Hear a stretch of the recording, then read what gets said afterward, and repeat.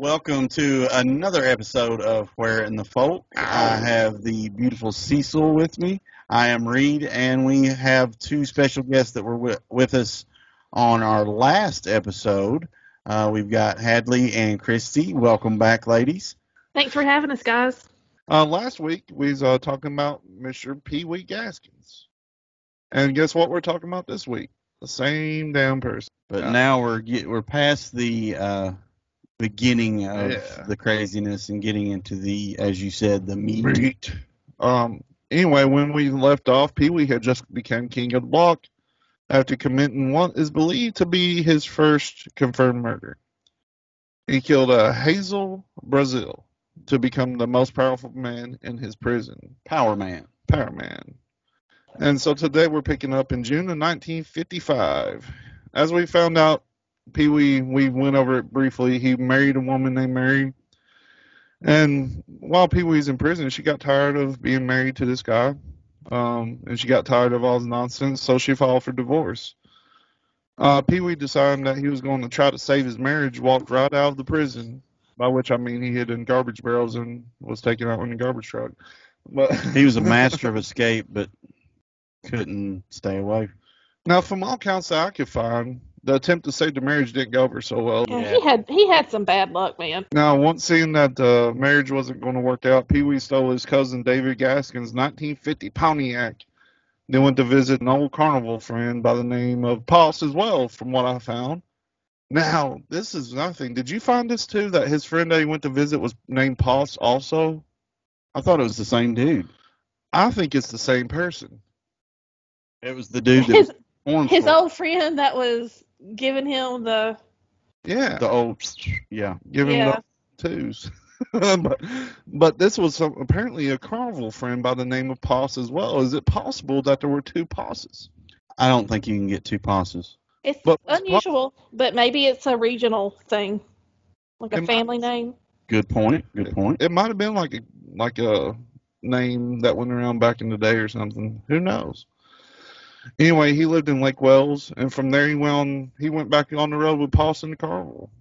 And this is where he met Junie Alice Holden, who was 19, and Junie married P-Dub as well.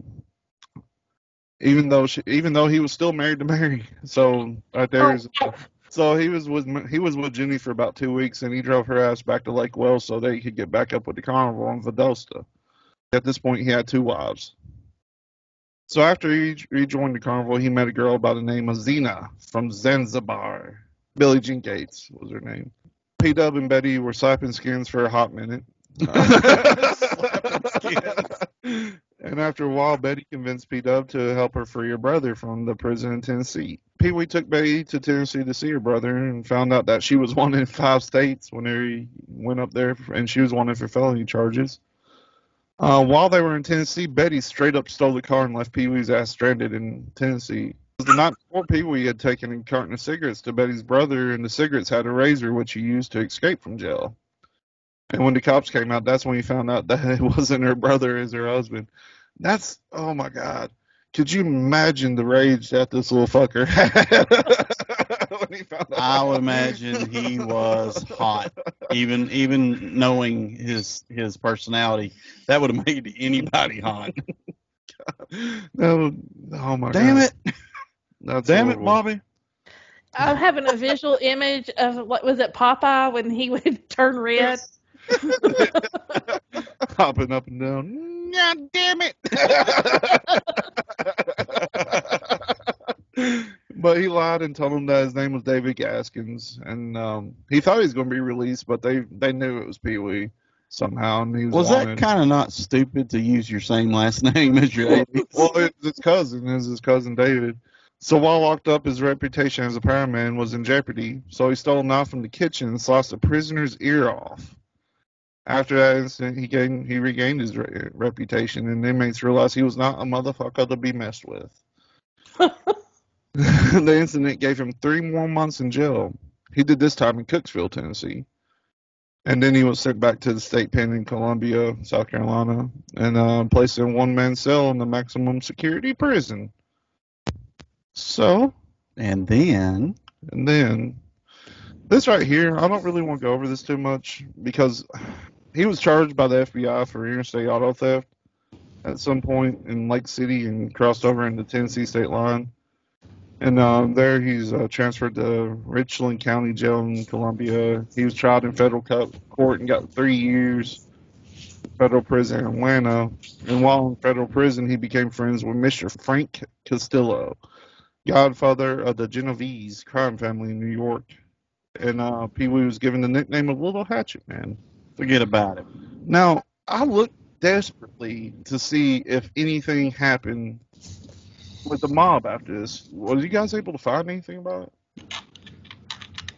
I did not see that. I did not. I only just saw that he befriended the guy. I did see something about the mob with cars and stuff with one of the body, and they were showing where he had said that he had a cemetery, but he had been showing someone and said we put a big block engine up here, and that was like where they would take the cars that they stole for the mob. Oh. Yeah, So, they were processing hot cars and chopping them. Yep. right. So he's doing this for the mob. Mhm. Okay. That's at least what I heard on one show, but it was His daughter mentioned something about, she showed a tree or yeah, something that's and said it. this That is was it. this is where they would. Yeah, they would lift the engines out and After he got released from this prison, he moved in with his cousin because of issues with his stepdaddy. His cousin Marvin Parrott at the time. I wonder if he's related to that Parrott we used to work with. could be. Could be. He rented a trailer owned by his uncle Dewey Parrott. He couldn't find any work, so he went back to being a mechanic, repainting cars, and apparently stealing shit like he always did. Apparently, he was assisting with the travel ministry for Dr. Reverend George Todd for a while. That one threw me off when I read that. I was like, what? Well, this goes back to Ed Edwards, because Ed Edwards was a traveling minister too. Like he traveled with ministries. Yeah. They're not the only serial killers that did that. That's weird. And all the time they were breaking in and they were stealing shit the whole time. Like, I guess they maybe thought that was going to be easy pickings. what if Pee Wee Gaskins was Ed Edwards, man? But anyway, Pee Wee married for a third time, and assuming that he was still married to the other two, when he married a Jerry Dolores. He left the traveling ministry and went back to robbing and stealing goods. So this one right here, there was a 12-year-old girl named Patsy that lived near his mother. In early September on a Saturday, he molested her. Pee Wee was taken to Florence County Jail, and she was taken home. He was charged with statutory rape and everything like that. While at the Florence County courthouse, the deputy hadn't removed the handcuffs while he waited for his attorney and prosecutor. Pee Wee pulled a Ted Bundy and jumped 30 feet out of a window. And then he stole a car with the keys in the ignition. He went to his mother's house to get money and headed for Prospect. He ditched the car in the water off the highway and made it on foot to the town of Dillon. Once in Dillon, he stole a 1962 Ford Galaxy. Now, those are nice fucking cars, man. Those are sweet. Those are sweet. I knew a dude that had one. He wouldn't let me drive it. The following day, he crossed state line into North Carolina and the Lumbee Indian Reservation in Pembroke. And he got caught again. He got caught again. So, after he got caught, he went back to jail. He got out of jail, and he married his fourth wife, a 17-year-old Lumbee girl named Leni Oxenden. So it's safe to say that back then we didn't have the 3 strikes and you're out rule. No. So the 3 strikes. Don't get me started on that 3 strikes and you're out bullshit. The crime bill that was introduced in 1994. Sorry. That was. I hate that damn law. What about you guys? Well, it was implemented to break up the family unit for like African Americans is what it was for, because it was during the crack epidemic that was CIA fucking funded. And if you got caught with a rock or crack that big, you go to prison the rest of your life. Crack a rock. Yeah. Anyway, sorry I brought that up. Yeah. Anyway, go ahead. Don't get me started on that shit. But anyway, stayed in a boarding house. Then he went to Charlotte. caught a bus back to Raleigh. Bought a 1949 Ford. I don't know why. I always want to include the car, make, and model. I just like doing that. Okay, I got a question. Yeah. Who is marrying this man? Young. He's been married 4 times. He's what, like 28? Yeah, They are all very young. I noticed young that. and naive women, and he was apparently a very good talker. Like, I don't know, he apparently had a little charisma about him. Until he lost his shit and hit you with the hammer. Yeah, he wasn't an ugly fellow either. Like, I mean, he was a decent looking man, I guess. I don't know. I guess they were young, and naive, basically. But you would think somebody's mama would have stopped him. He had a reputation for being really mean. Oh yeah. That was. You got to remember the time period that this was. But this is four women. Yeah, but times were hard back then, and a family couldn't really feed all of their kids. They were trying to get them married off as fast as possible. Okay, you got a point with that. And another thing too, like the information didn't travel quite like it does now either. Like you could go there were literally people that had a wife and a few kids in this county, and 20 miles away in another county they had some more kids and another wife. Like it happened quite often. True. So I mean, like that's how even up until the 80s, that's how Ted Bundy eluded capture so much. He just went from up there to down here. Yep. And didn't travel, you know. Well, didn't Bundy escape from Colorado and go to Florida? Yeah. Like he was on trial in Colorado? Yeah, that's right. And you know, most of these serial killers end up in Florida somehow. There's a few of them down there.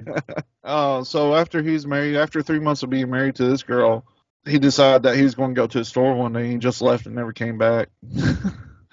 So go pick up some cigarettes, honey. I'll be right back. Not. Yeah, that was an April Fool's joke I was going to pull on my wife. I was going to be like, I want to run to the store real quick. I was going to stay gone for like a week. That's not an April Fool's. That's an April Weeks joke. It'd been funny though. Come back and be like, there's only been a couple hours. And then we all get the notice that you've been murdered. She used to shoot skeet when she was a kid. I couldn't even zigzag.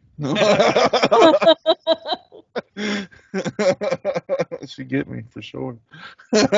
So much for ducking and diving. Yeah.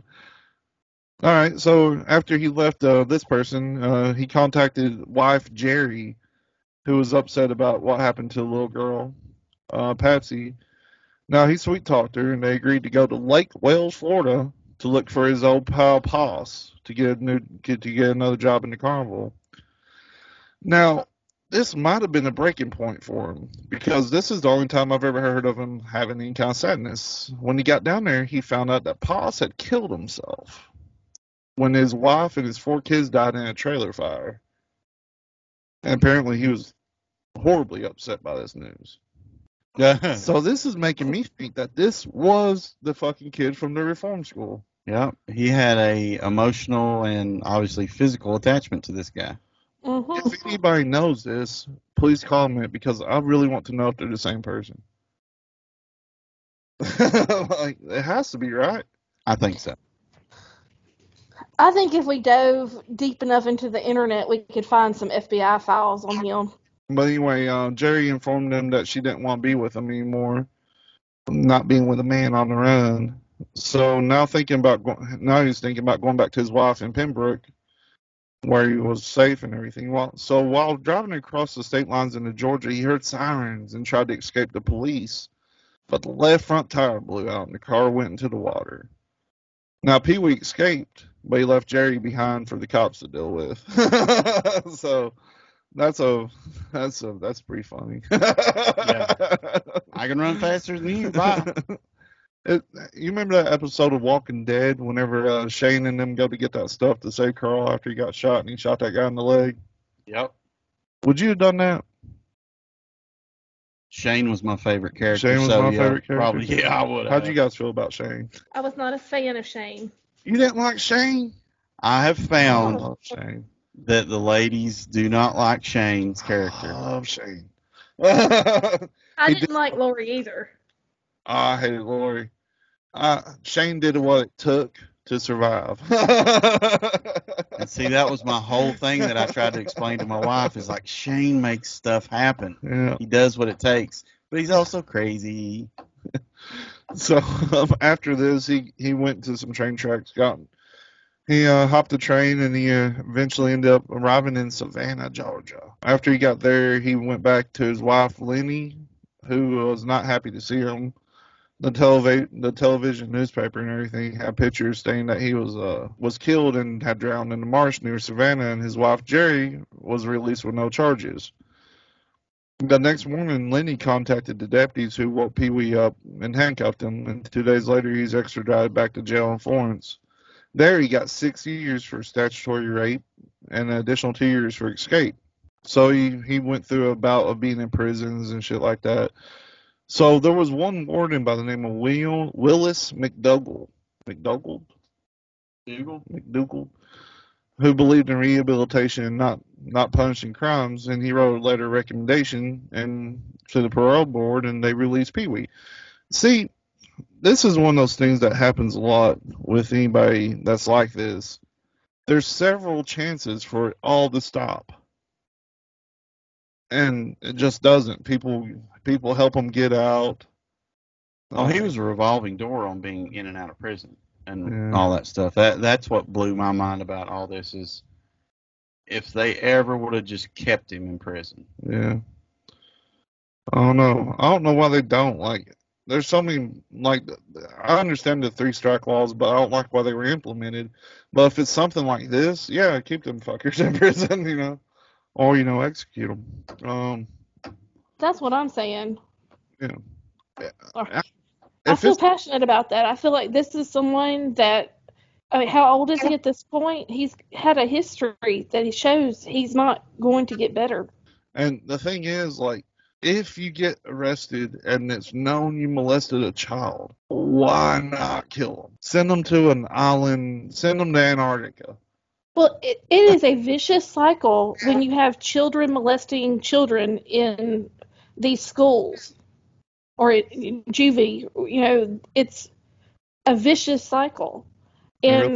But there comes a point where you have to realize that this person is broken and we can't fix what's wrong with him. After he was paroled in November, after doing 4 years, they put a condition that he wasn't allowed in Florence for 2 years. So there's like, we'll let him go, but he ain't allowed here. Like, yeah, it's like he's a criminal. What's going to stop him? The thing about it though is, like, we know you're a vicious criminal. We're just going to let you go. Just don't come back here.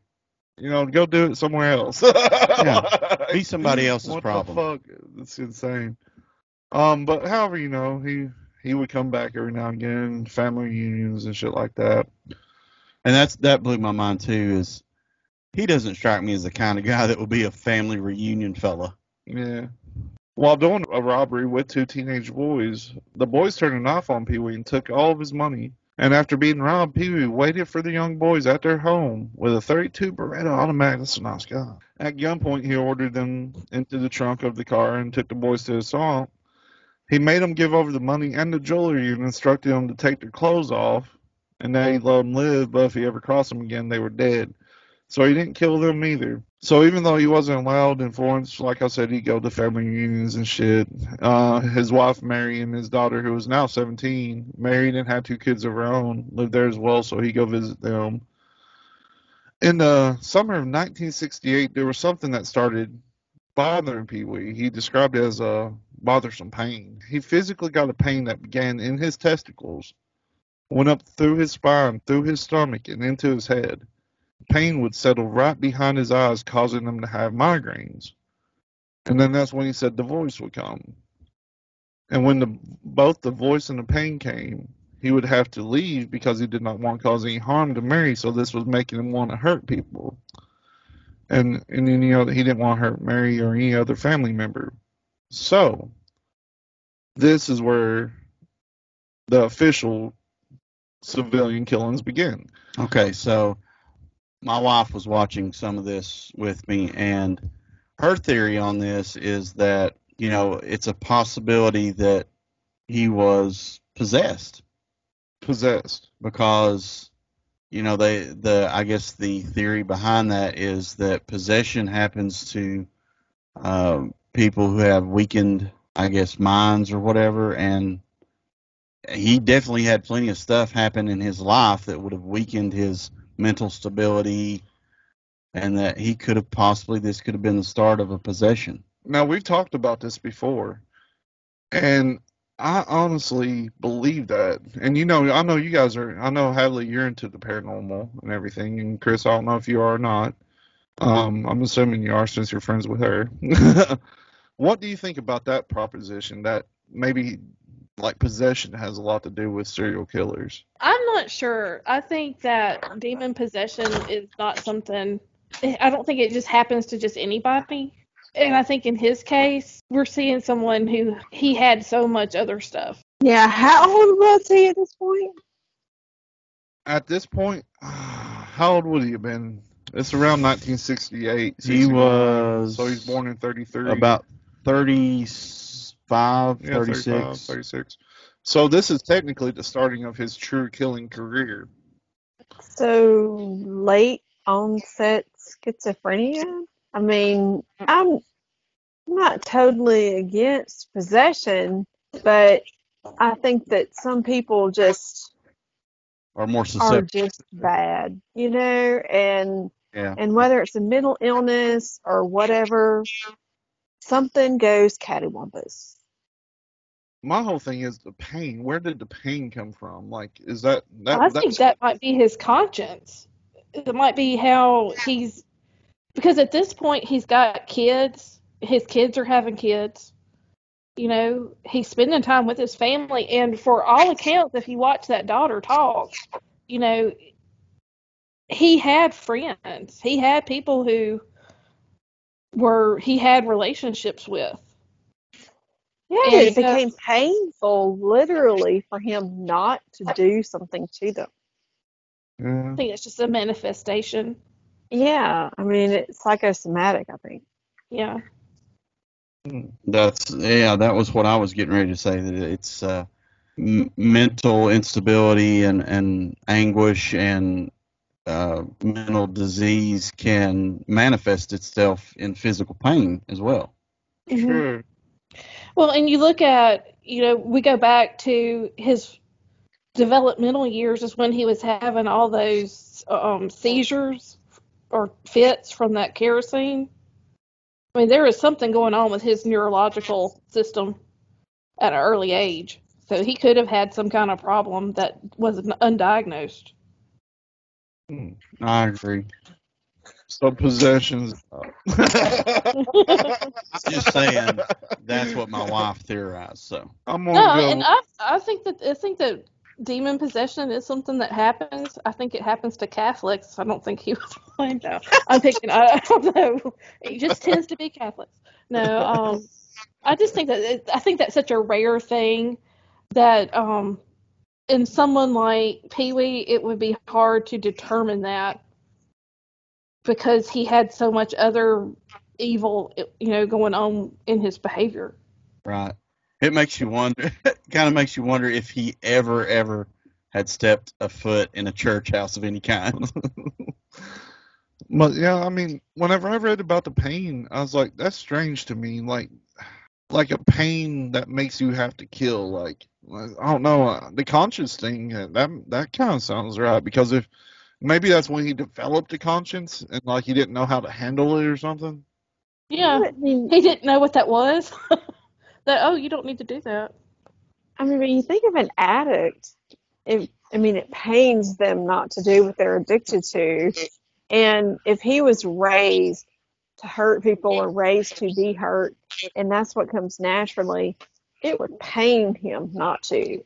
And so he was in the juvenile facility, so it was being done to him.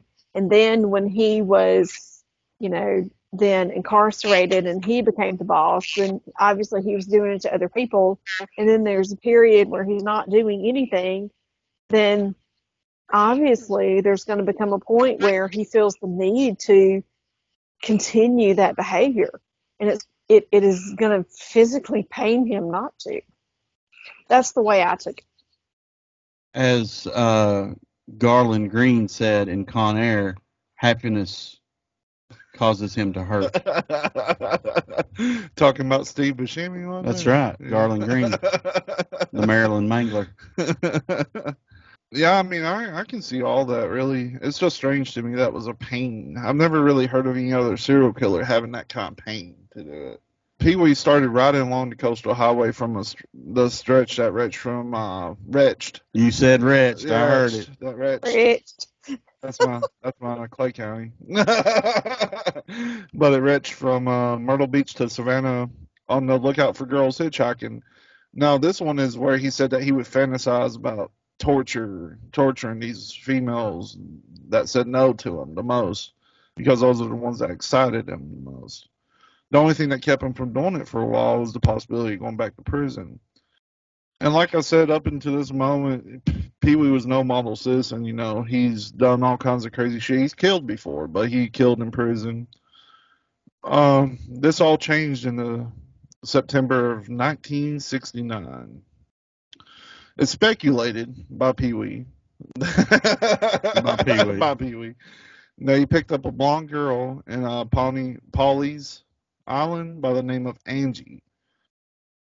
He raped her. He bit off her nipple. He forced her to perform oral sex on him, and he stomped on her pubic bone and slid an 8-inch dagger into her rectum, then pulled it up until it sliced into her vagina. He changed her and took her to the water and let her sink. So that's pretty much the type of terror that's going to start going on from here on. That is so gruesome. That's horrible. Yeah, that's the word, gruesome. Yeah. And I just don't understand that. Like, that's overkill, really. Like, why? You know? I guess it was the torture thing. I don't know. Because he could. I mean, that was what I took from it. Was is this the one that he said that he could do anything he wanted to her? He could do anything. He was just so caught up in that he could just do anything to her. Yeah, that's several of them apparently. Because 6 weeks after this first murder, this guy was fucking nuts, by the way. This is one that I talk about serial killers a lot, and whenever I run into stuff like this, I start getting like cringy. I start feeling like, Yeah. you know, it's nuts.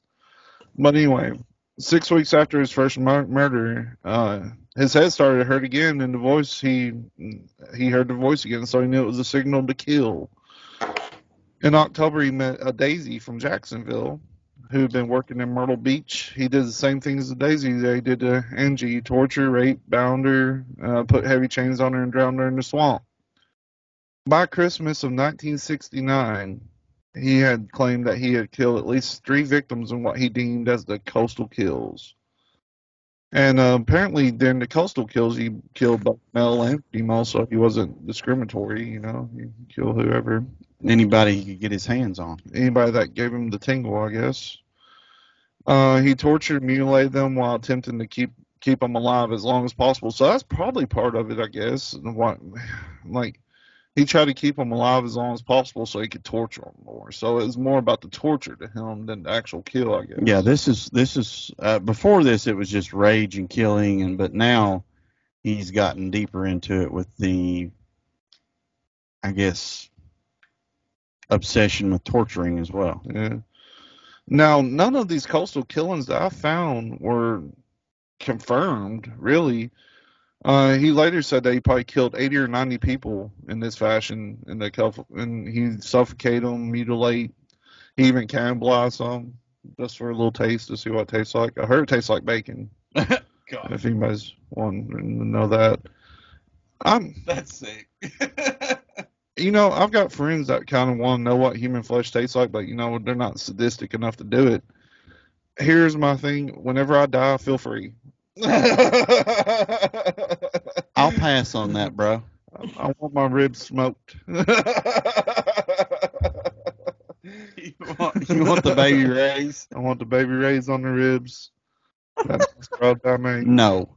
I'm gonna give you a hard no on that one. Don't you get something from eating people? Oh yeah, it eventually drive you insane. I don't know what it is. I thought it was just you eat the brain tissue.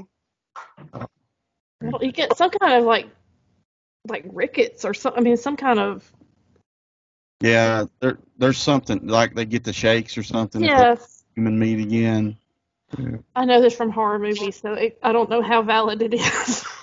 Right. That's what I'm going off of too. But there's not a whole lot of evidence that I could find that supported the coastal kills, honestly.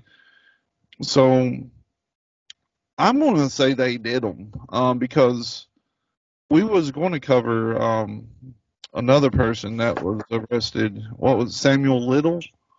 Yeah. He when he was originally arrested, he had 13 kills, but before he died, they had confirmed 80 something.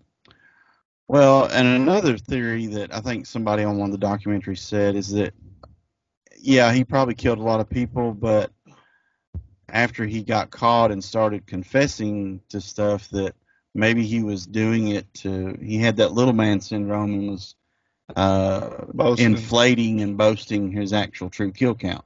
That's possible. That's what I heard too. Okay, but I'm gonna have to disagree because you remember how like everyone kind of like, oh well, he said he had this other cemetery over here, and they just weren't taking him serious because they were thinking like y'all are. But then he sure had a bunch of bones in that cemetery. That's a valid point. Yeah, I see where you're coming from.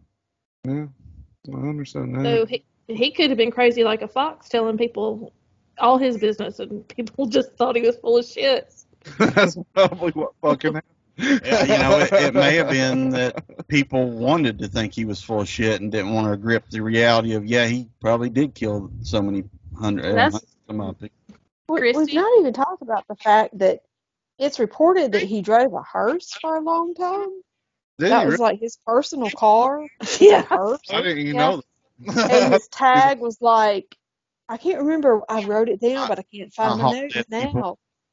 It would be tremendously horrible if his license plate read, I kill people. No, it was like, it was something body. I haul bodies, or, it was something like that. But yes, he drove a hearse. People just thought he was full of shit, but nope, he was hauling the bodies. 1960 hearse would have been dope as shit, though. 1960 caddy hearse. I can't remember what year it was, but it was documented, that he did drive a hearse, and he had a vanity plate.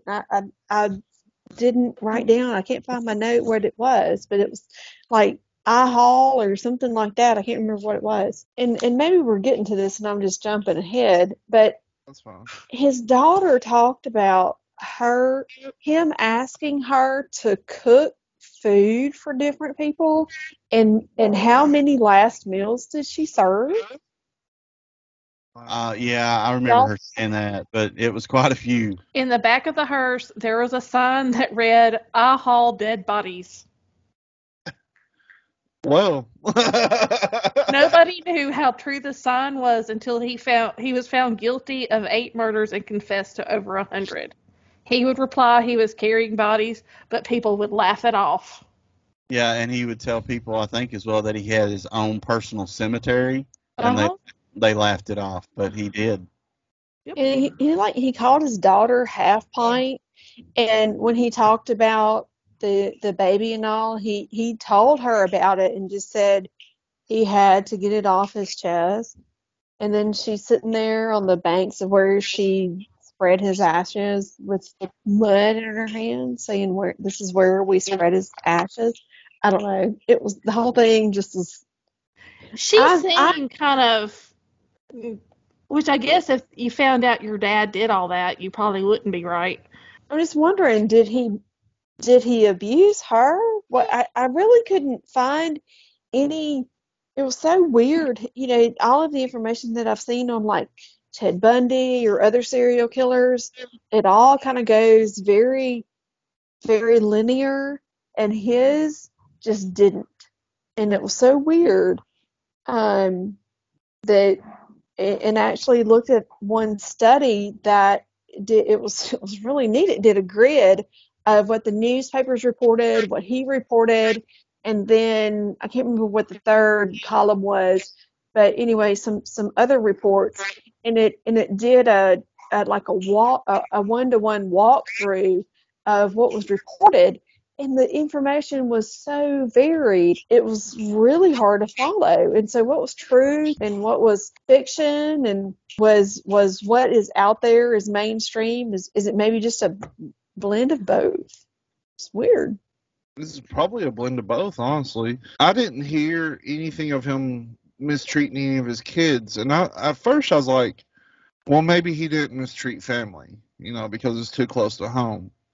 But one of his first kills, his niece Janice and her friend Patty apparently got fucked up or something, so he took them to his house to sober up, as well as clean them up and everything like that, because his niece has vomited on herself after drinking some black coffee. While they were there, he showed Patty his penis. And she tried running away and everything. What was it where he would say that it was a bad one? If he killed somebody in the family, that was a bad one. Oh no, that was the more serious one, and the coastal ones Yeah. were just the fun ones, but the ones that were close to home were the more serious ones. Yeah, he differentiated between He had the categories. two. Yeah, It was weird. That is Yeah, weird. He had like category kills.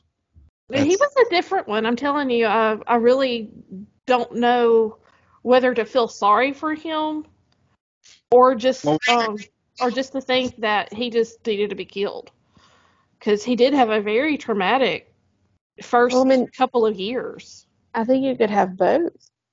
I mean, I know that people think that the kerosene had a huge impact, and it probably did, but I think that just the way that he was, I mean, some of the things that I read about his mom, I mean, one thing was, quote, she was a good woman, but the other things, the way that he was raised is just,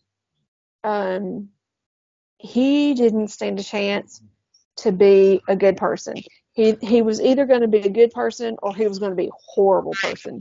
And I think that once you delineate into that horrible person and you take that route, there's no coming back from that. And then, and you know, okay, so there's the victim and the victimizer, and they're often the same person. And you, so what's the difference in putting that person out of their misery? Whether it's to save other people or whether it's to save themselves the hurt. Because obviously he was in, physical, mental pain, and he was causing physical, mental pain to other people. So Padley, yes, he needed to be killed. You can feel sorry for the circumstances, but not feel sorry for his actions. Yeah. Yeah. And I think somebody should have of mice and men them and Yeah. share this a lot. Tell me about the wabbits. Well, the other thing I thought was very interesting is the homosexual overtones were really not dealt. No one really talked about those during that time period, but it is all through his history, and people, it's just out there, and he talked about it, which I found very interesting.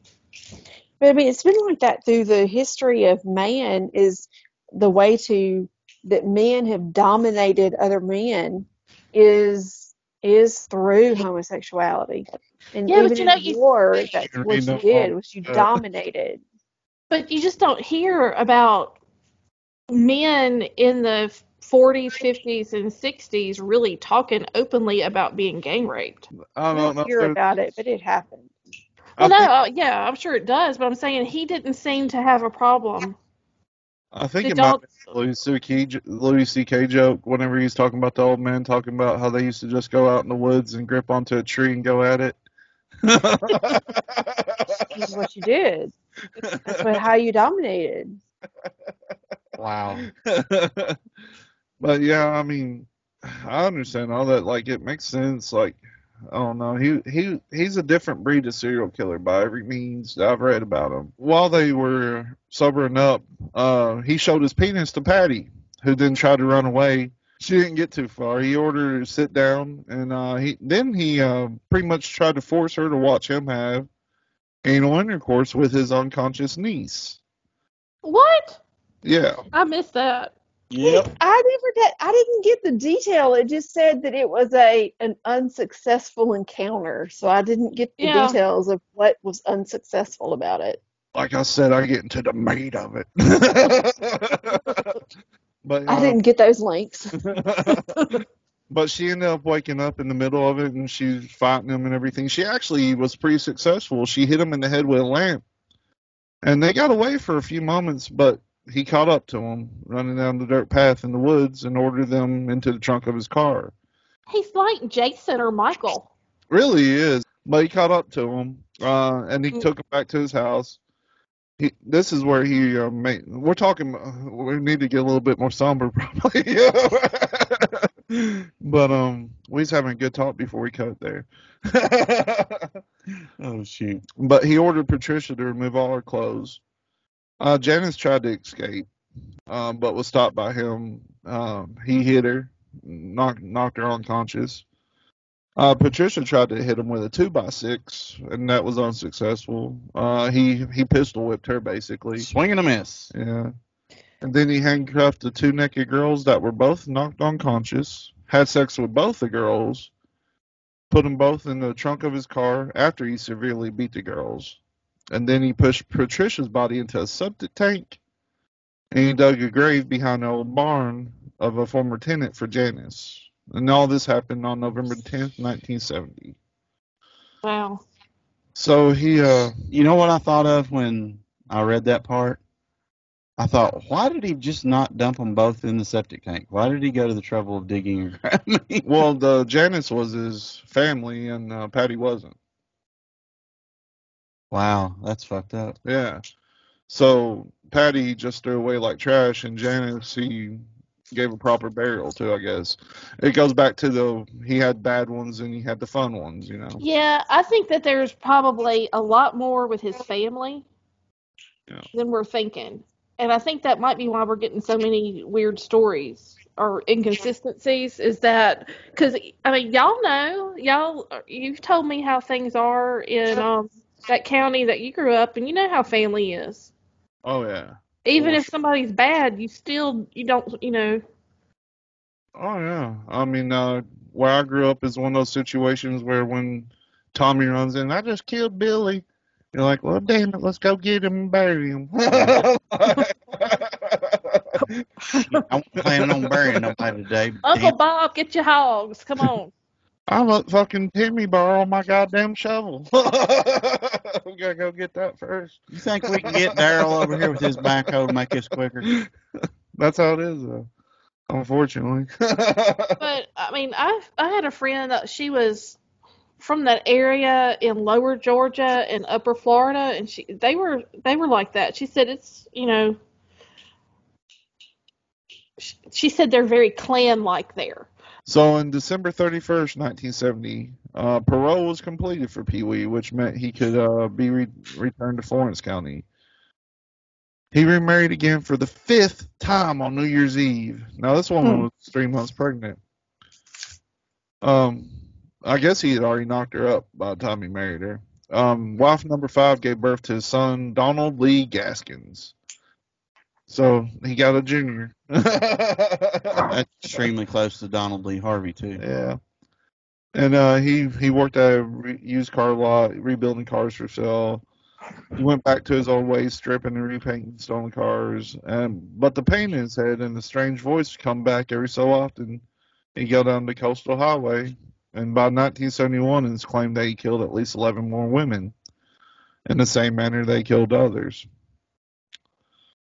Angie and Maria were Pee Wee's next victims that he took from the coastal highways, hitchhiking from the Wilmington, North Carolina, and so forth.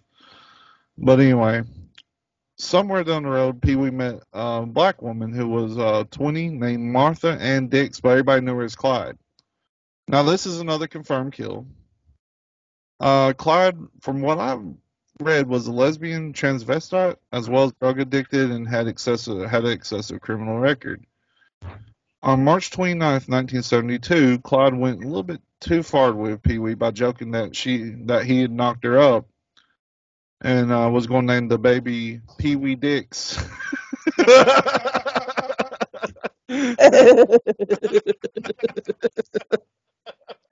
And that's when Clyde knew she had fucked.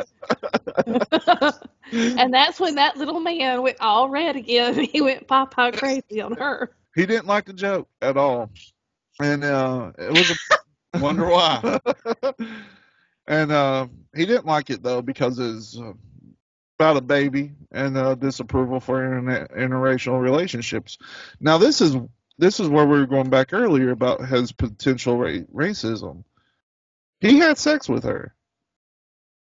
Like he did. Like he was actively having sex with her. Hold on. Yeah. But I mean, this is the pronoun her Oh, because he was a transvestite, right? yeah. So he had sex with him.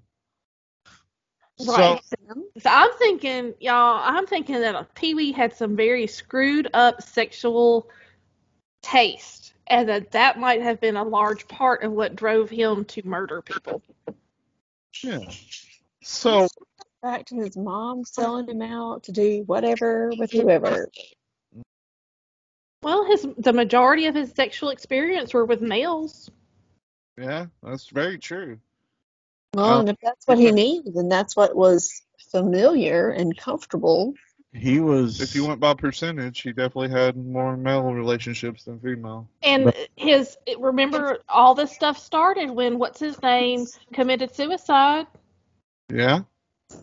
So after his lover, we assume, which we don't know that to be true.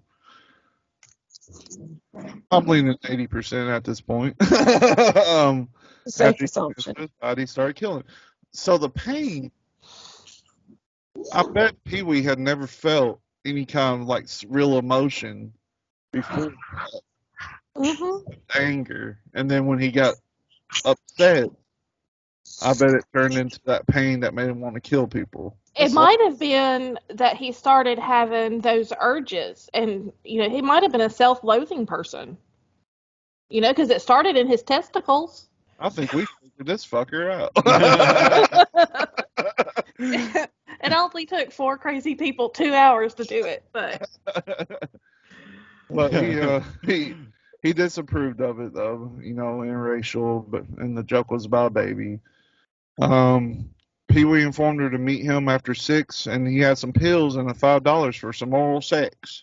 She agreed to meet him at a tenant's house, and once at the house, Pee Wee gave her the pills. He handcuffed her, punched her in the jaw, and when she tried to get away, he forced her to finish the bottle of pills. So that's what killed her. He forced her to commit suicide with pills, basically. He must have been a wiry little dude. Oh yeah, for sure. Because I don't understand why more of these women didn't get away from him. I don't either. Like, he must have been strong as a fucking ox or something. I don't know. Like, he did work. He worked hard when he worked, I guess. Stripping cars is not easy. It's hard. It is. It's some hard. I think little dudes learn to compensate and become stronger than what people think they do. Yeah. Yeah. Well, pictures on it. I mean, he looks like a wiry little lean person in the photos that I saw of him, like someone who probably worked on a farm all day. Yeah, and he's probably full of rage, so that just made it amplified. The adrenaline and stuff. Yeah. Well, he had a lot to be angry about. Oh yeah, for sure. Not defending him, but yeah, he had shitty life. Yeah. Here's one that I don't think was confirmed. The next one was in July of 1972. Is Ann Culberson from Atlanta, whom he apparently tortured for 96 hours, and on the 4th day he smashed her head in from behind with a ball peen hammer, dug her grave behind the place where his niece Janice had been before, and he buried her there apparently. And then there was another one on October 1973. They may killed Jackie Freeman after raping and eating a portion of her calf. And then there was another confirmed one. Gaskins had befriended Doreen Dempsey. She'd been living with Gaskins' friend Johnny Sellers and his brother Carl Sellers in North Charleston, South Carolina. They brought her to Gaskins' home in Prospect and left her there to speak with Gaskins about staying with him for a short while she was pregnant. Apparently became pretty upset that she was having a second child because she already had one child by an African American man, and apparently she was having another one. Upset that Doreen was having that second biracial child, Gaskins responded by walking her to his backyard pond where he drowned both the mother and the toddler after raping and sodomizing them both. That's a pretty horrible one. He's a sick fuck. Yeah. July 1970. These are rapid fire because there's a bunch of them. Yeah. In July 1974, when he was 41 by this time, he raped and castrated and murdered 2 young unnamed boys. And then he killed somebody named Horace Jones just for a little flavor. I don't know anything about Horace Jones. I don't know if he got more of a rise out of the killing or the torture. I think it was the torture part for Pee Wee, honestly. Like with his niece, it was more sporadic. Like he was just trying to rape her, basically, which is part of his forte. But it's more of a sporadic kill. Yeah, but the ones that he was actually out to actually murder, he took time with them. And Do you think that the murder, that the torture was more of him taking that rage that he had built up over his mother and directing it on these women?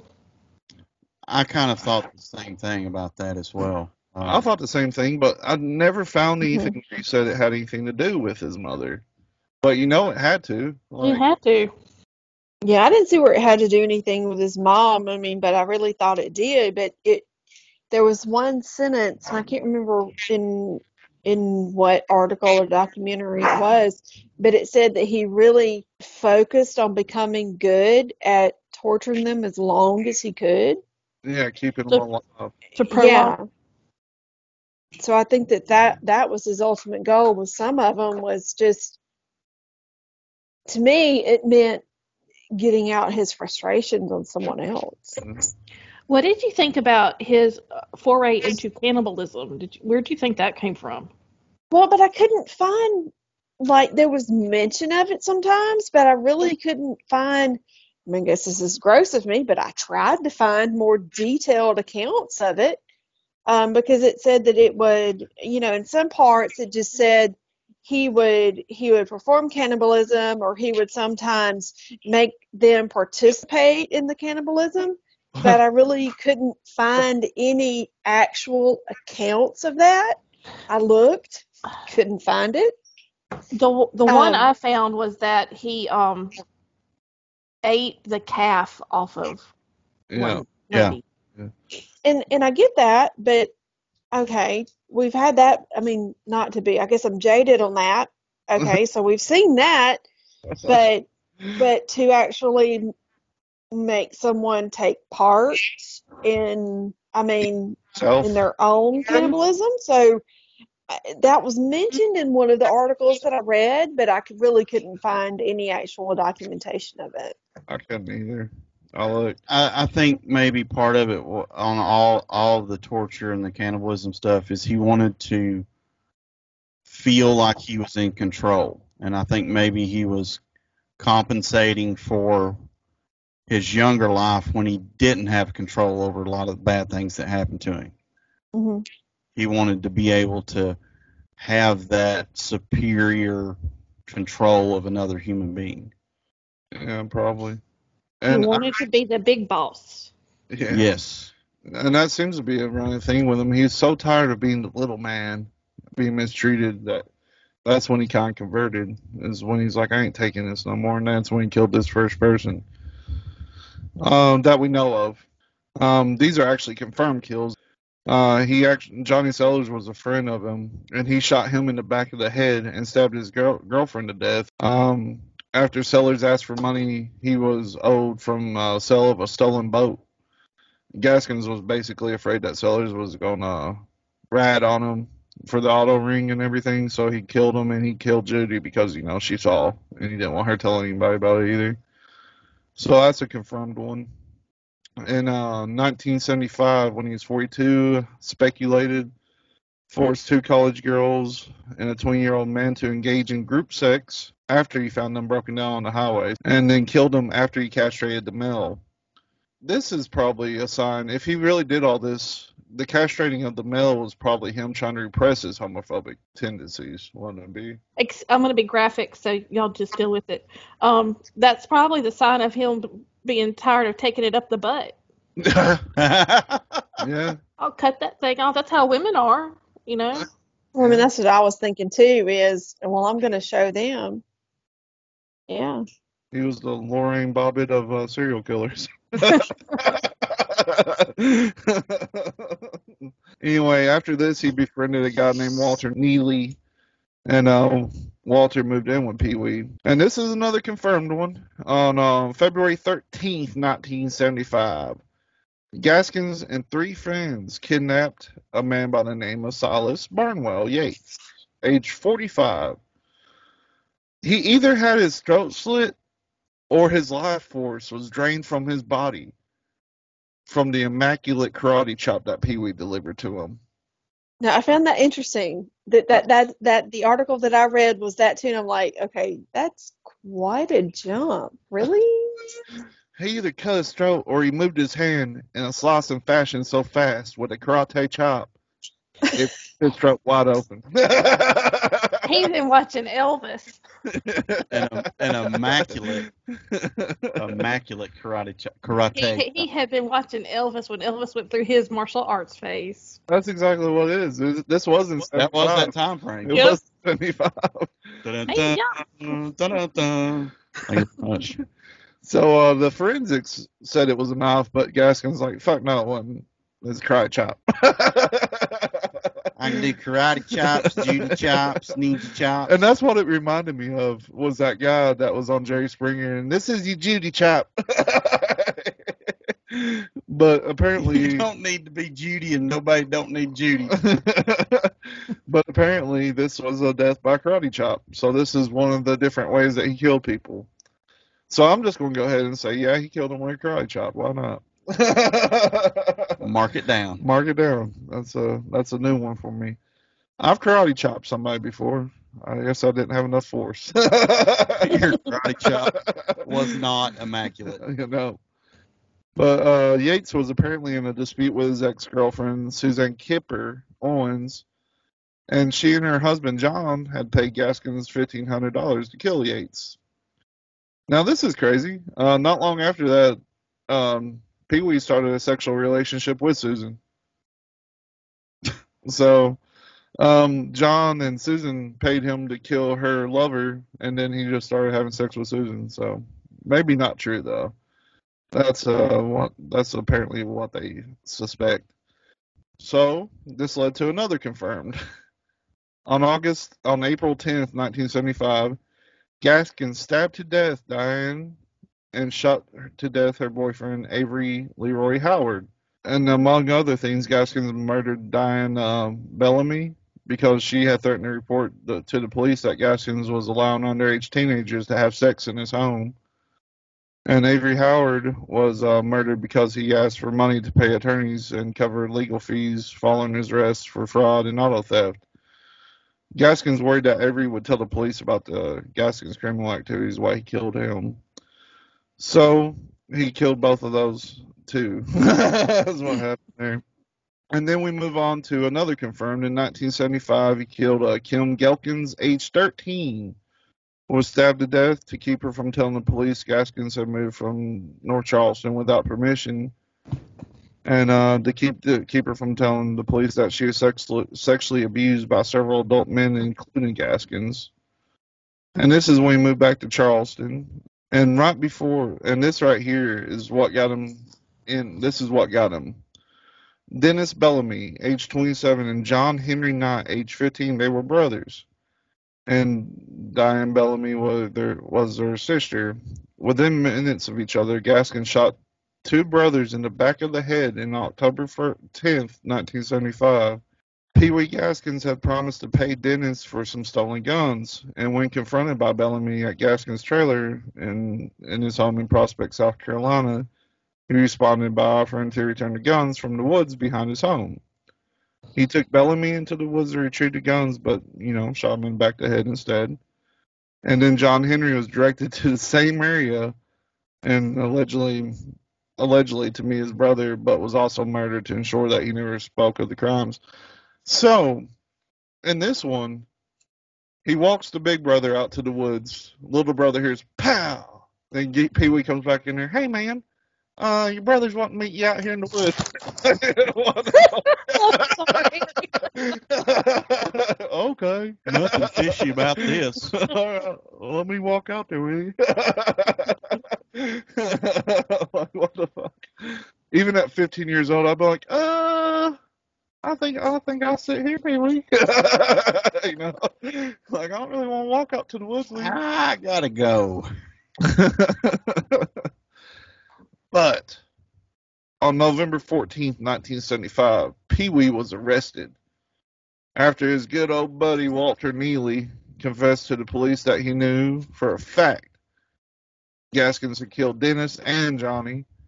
And then Neely, being the good buddy he was, he also told the cops that Gaskins had told him about several other people that he murdered who have been listed as missing persons during the previous 5 years. He also let him know that Pee Wee told him where they were at.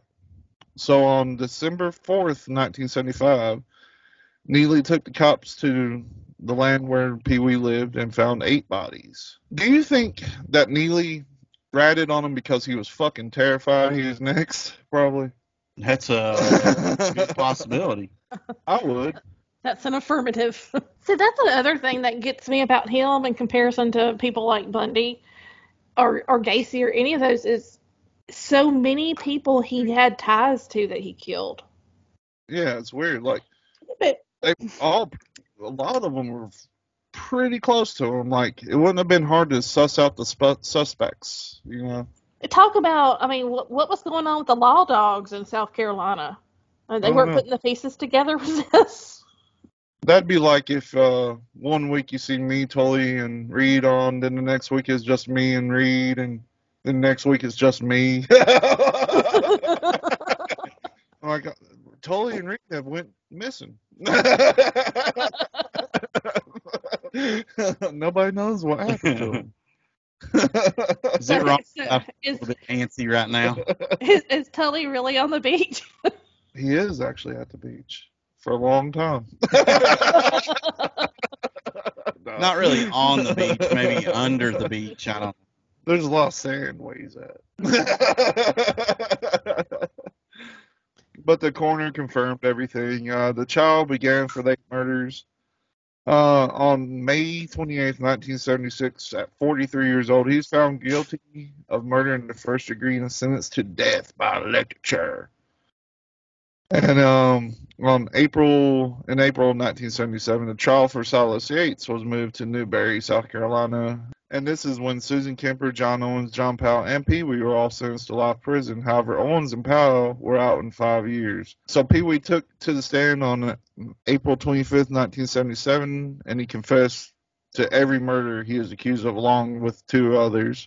In exchange for life sentence rather than death penalty, Gaskins pled guilty to the murders of John Henry Knight, Dennis Bellamy, Diane Bellamy, Neely, Avery Howard, Jesse Ruth, John Sellers, and Doreen Dempsey. Contrary to Wikipedia states that the death penalty was actually commuted instead.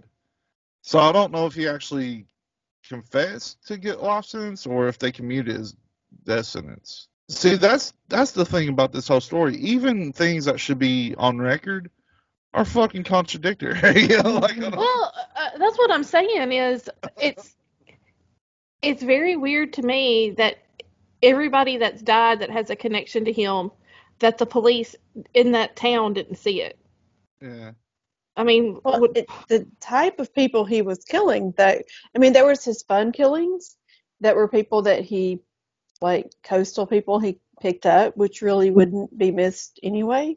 But then there were the people that he killed that were shady Fam- people anyway. I'm talking about like the family members and the people he was associated with. I mean, Yeah, but they were kind of shady anyway. And, serious killing back then wasn't really that prevalent. I mean, there was a lot of them back then, but that was when it was still kind of fresh, too. Like, they were still trying to study it. So now, Yeah, of course, like, if I killed my brother, I'd be one of the first suspects. But back then, it might not have been the situation. I don't Yeah. know. like Al Gore hadn't, invented the internet yet, so nothing was connected. Right. But you can't keep a good serial killer down. Pee Wee always had one more in the tank, This is my favorite one. and I'll let you tell it. So he had and here's another thing too. So this guy's life in prison, commuted death row, we think. But so Pee Wee gets a job as a handyman in the prison. He has access to quite a few different types of tools and things, and he has not a cellmate, but another mate on death row. His cell was back to back to Pee Wee's. His name was Rudolph Tyner. He was on death row because he had robbed a convenience store, left the store, but then turned around and came back in and killed the man and wife that ran the store. Well, the adopted son of this man and woman that were killed basically hired Pee Wee to assassinate this Rudolph Tyner guy. Pee Wee gets access to phone, stuff, blah, blah, blah. He's able to call, I guess, his hoodlum friends and acquires apparently what was C4 plastique and a blasting cap that you'd use for dynamite. He makes this is so creative, it blows my mind. So this little genius of him. He tells Tyner that he wants to basically set up a communication system between their cells and pans it off as the good old tin cans between the strings method. So he puts the cap down in the bottom of this cup, stuffs it with C4, runs an electrical wire to it, tells him, okay, I'm going to hand it through the vent that goes between the bottom from one cell to the other, slides it into him, and tells him, okay, see if you can hear me through it. Put it up to your ear. He puts that cup up to his ear. Pee Wee plugs that sucker in, and it blows him all to hell. And he said the last thing he heard was me laughing. That, to me, that was the pinnacle of all his killings. That was so creative. Yeah, my God dang, Pee Wee. So after getting his life sentence, his death sentence commuted to a life sentence for this murder, he got a death sentence. So convicted twice to death sentence. He was while in prison waiting to be sent to hell on a fast pass. Gaskins claimed that he's killed anywhere between 100 to 110, including Margaret Peg Catino, a 13-year-old daughter of a South Carolina senator, James Catino Jr. There's no evidence to support that, though. He was ultimately tried and convicted of 14 confirmed murders. Gaskins did eventually lead the police the bodies of Janice Kirby, Patricia Ann Osbrook, Martha Ann Dix, and Kim Gekins. And on September 5th, 1991, Pee Wee attempted to kill himself by slitting his wrist. Well, the state, of course, was not having any of this bullshit, so they saved him, patched him up, and a few hours later, at 1:10 a.m. on September 6, 1991, Gaskins was executed in the electric chair, with only one family member in attendance, and that was his 20-year-old son. His final words were, "I'll let the lawyers talk for me. I'm ready to go." Pee Wee died at the age of 58. So Wow. is the story of Pee Wee Gaskins. Once known as the meanest man in America. So what do you guys take away from all this? I think it's interesting that he had a thing for prepubescent girls. Because Yeah. what do prepubescent girls look like? Boys. Yeah, Exactly. Okay. Well, that's a great point. And When did he when did he have his sexual awakening? When he was around that age? yeah. And you know, when I was researching him, the whole homosexual thing did not really click with me for some reason. It Really? was it was absent. That's why I think it's weird that all this abuse is out there, but there's never any question. But I mean, he obviously had some hangups. After you guys said it and going through all this, I'm thinking that it was some kind of repressed rage for his lover, Paul's dying. And that's what led him to killing everybody. Well, I'm telling y'all, that's a really weird relationship right there. Because It's kind of now like a Stockholm syndrome? that's probably what it was, honestly. Like, that's more than likely what it was. That, I mean, it's something like that, right? This is his raising and experiences and the way he did. It's just so complex to me. Yeah. Well, see, Well, I think it goes back to his mom too. yeah. And you know, if his mom was selling him to her boyfriends, then that sort of Stockholm syndrome started right then. That's what you do to keep your mom's love, and but you hate it as well.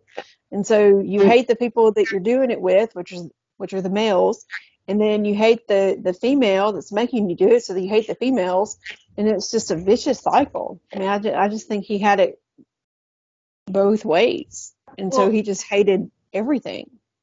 in regards to his I But I'm guess still trying to figure out Half Pint.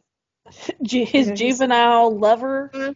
I mean, you look at this is someone who hurt him when he acted bad, who took care of him and protected him and took him under his wing when he was, in juvenile.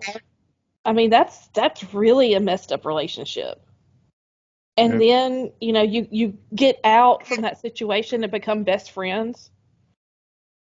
He Yeah, had it's just really weird. he had no what we would consider normalcy or consistency to his relationships. Mm-mm. Mm-mm. That's insane. He's just a crazy dude. And I don't know. Like, I have no words for him, but like, Well, uh, I go back to he's like a rabid dog, you know? His youth created a monster. basically, Yes. yeah. He never had a chance. He's just one of those people that back then there wasn't even a system to help. You know, that's just one of those things. That's back in the time of like, if you're a fucked up kid, you're going to be a fucked up individual your whole life usually, because it's just going to keep going. You hate the circumstances, hate the what happened to him, but you have to hate his actions at the same time. Yep. Yep. And with that, we'll leave you. On that somber note.